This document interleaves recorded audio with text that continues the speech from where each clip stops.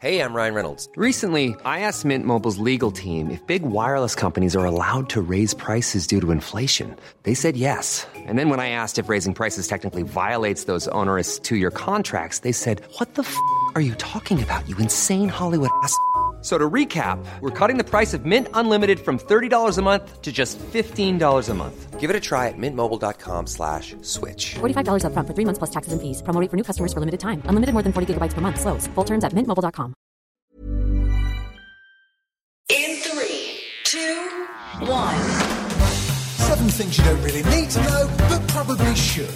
I'm Jamie East, and this is the Sunday 7. On today's episode of the Sunday 7, the social cost of the green future, the Northern Lights are making sound now, and the scoop on NASA's first UFO conference. But first, it was on this day in 1872 that a process for making Vaseline was patented by Robert Cheeseborough in New York City. And my cracked heels thank him very much. 7. I'm Gertjan Oskam. 12 years ago I got an accident and had a spinal cord injury, so I'm not able to move my legs anymore. Gert-Jan Oskam's learning to walk again after a cycling accident left him paralysed. This progress is thanks to a device connecting his brain to his spinal cord, creating what's being called a digital bridge. Here's Professor Grégoire Courtine, a neuroscientist at the Swiss Federal Institute of Technology. To walk, the brain must send a command to the region of the spinal cord responsible for the control of movements. When there is a spinal cord injury, this communication is interrupted. Our idea was to re-establish this communication with a digital bridge, like an electronic communication between the brain and the region of the spinal cord that is still intact, that can control the leg movement. Oskan took part in a 2018 trial which revealed stimulating the spine with electrical impulses helped injured people walk again. His original spinal implant was paired with 2 more in his skull with grids resting against the brain membrane. Now, when he thinks about walking, electrodes on his spinal cord are told to get busy. Neurosurgeon Jocelyn Bloch carried out the delicate procedure. We do 2 different surgeries.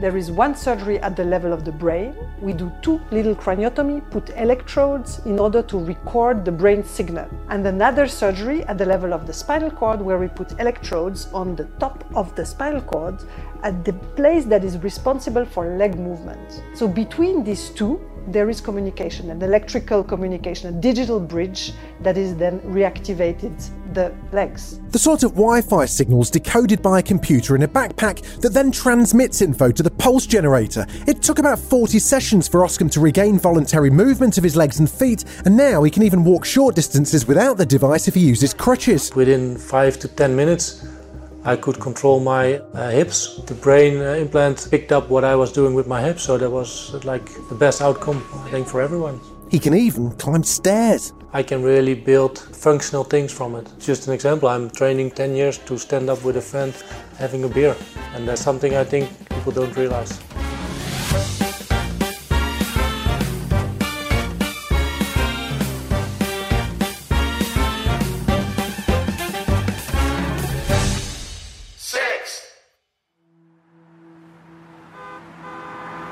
Now, we're all embracing renewable technologies, but how much do we actually know about what's powering this green revolution?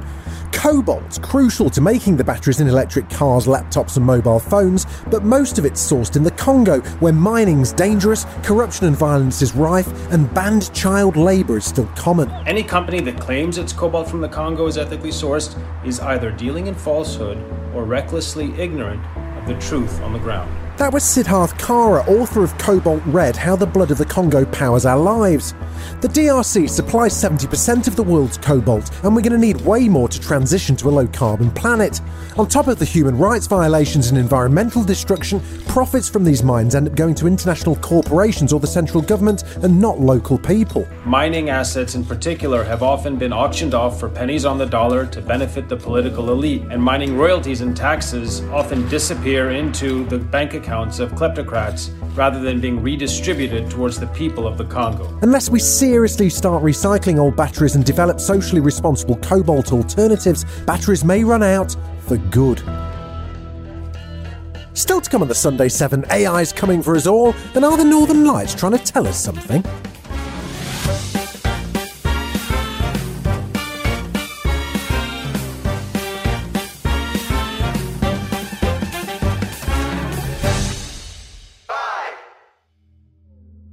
My worst fears are that we, the field, the technology, the industry, cause significant harm to the world.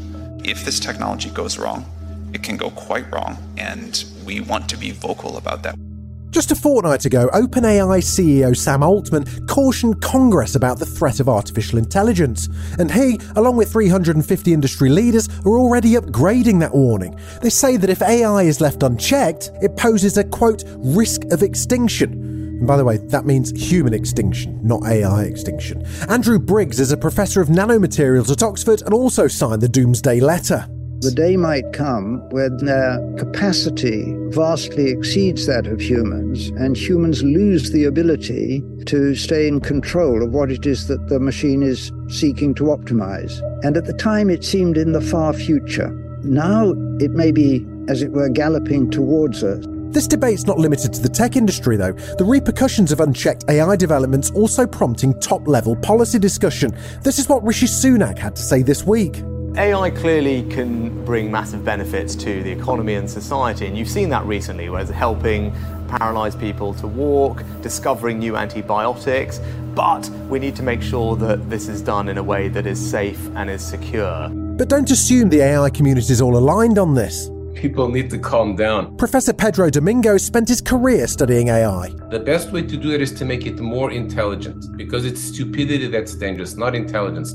The worry that people have is that AI will get too intelligent and we will not be able to control it, but intelligence and control are completely different things. We can have an infinitely intelligent AI that we still control very well.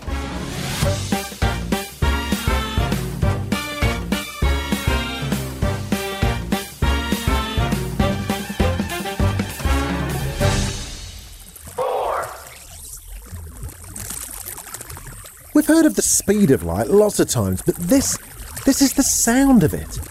To be specific, it's the solar songs of the northern and southern lights, and for the first time, a process called audification has enabled scientists to show people what the incredible spectacle could sound like. Dr. Martin Archer, a space plasma physicist, explained the process to ITV News. What you're hearing here is essentially a giant magnetic musical instrument that occurs out in space. It gets plucked by the solar wind that comes out from the sun, and it causes these sort of reverberations, vibrations within our own magnetic shield. And what you're hearing is a satellite measuring that we have turned into audible sound. The sun's bursting with energy, and when solar flares charge through space, they can create the oscillating curtains of light near the northern and southern poles.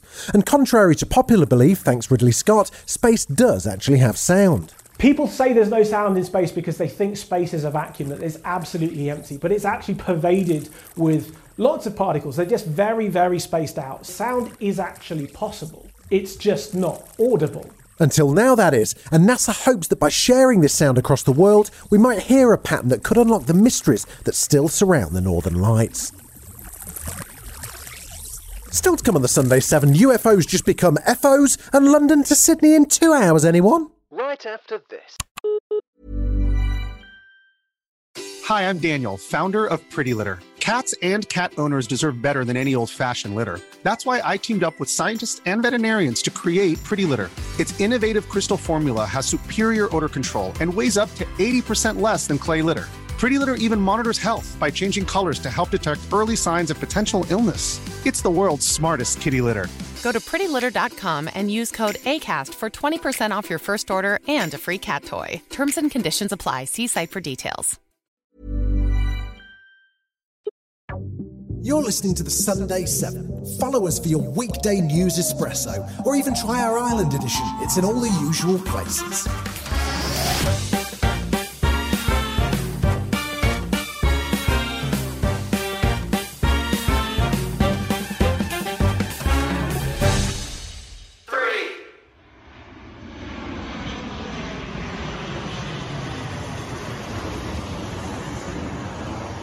As the world prepares for wide-scale commercial space travel, the UK is taking a giant leap for mankind and hopes a suborbital flight that could get you from London to Sydney in just 2 hours is getting closer to reality. Dr. Rebecca Allen explained how it would work with 9 News Australia. What's incredible about this type of travel is that when you're up touching outer space above what we call the Kármán line, then that means you don't have to travel through all this bothersome air, and you can actually go thousands of kilometers an hour, making that 17,000 kilometer trip from Sydney to London a lot shorter. But it's not going to be the comfiest of journeys. You may be wishing for that 24-hour slog with a crying baby on the next row after you hear what aerospace physiologist Dr. Ross Pollock has to say. G-force could really ruin that in-flight glass of bubbly. We did have quite a lot of people experience visual changes, so you do get some peripheral vision loss, so you get a bit of tunneling of vision and potentially greying out. A few people did experience blackout. But if you survive that, the benefits are sky high, as is the price. Right now, with one space flight costing hundreds of thousands of dollars and only carrying a handful of passengers at a time, they're going to need to move hundreds to make it worthwhile. I suppose I'll be sticking to Ryanair for now.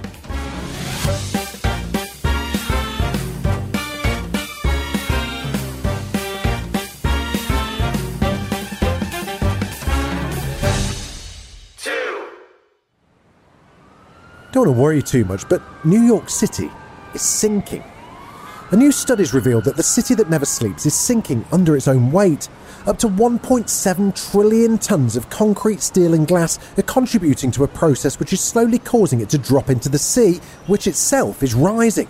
The dominant cause is the glacial effect from the last ice age that pushed down the mid-continent and caused a bulge along the eastern coastline. And when the ice melted, that reversed everything, so the mid-continent's rising and the eastern seaboard is sinking about 1 to 2 millimeters a year. That's the primary signal we see. Parsons says it's a natural process occurring wherever ground is compressed, but the massive weight of the city itself is hurrying things along. We have different kinds of soils across New York City, including artificial fill that was put in to enhance some of the land areas, and that can sink just under its own weight because it's so poorly consolidated. And if you build on that, of course, that exacerbates it. The rate of compression varies across the city. Whilst the skyscrapers of Manhattan are built mostly on rocks, meaning it compresses more slowly, other areas have been built on just loose soil, meaning it's sinking faster. You can relax for now though, but it's likely to take hundreds of years before the Statue of Liberty needs to learn the backstroke.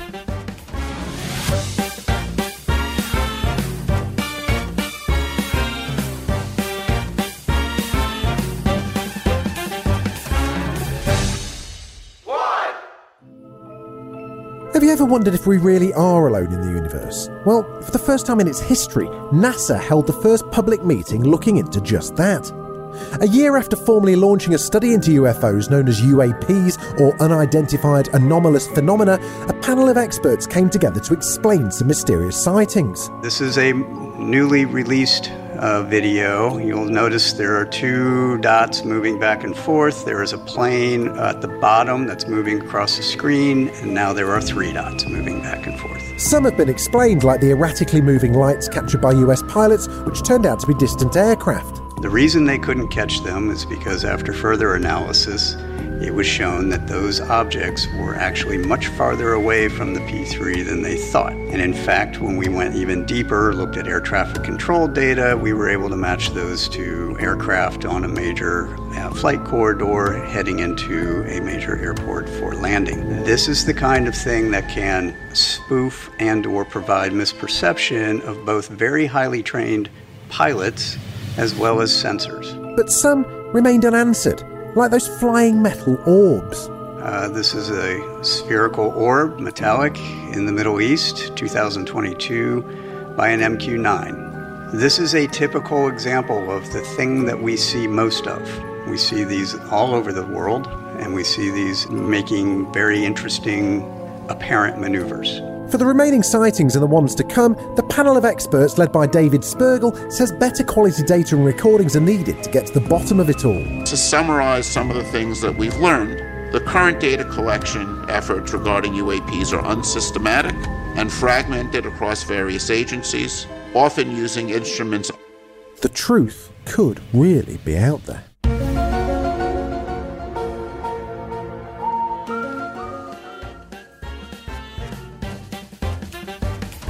This has been the Sunday 7.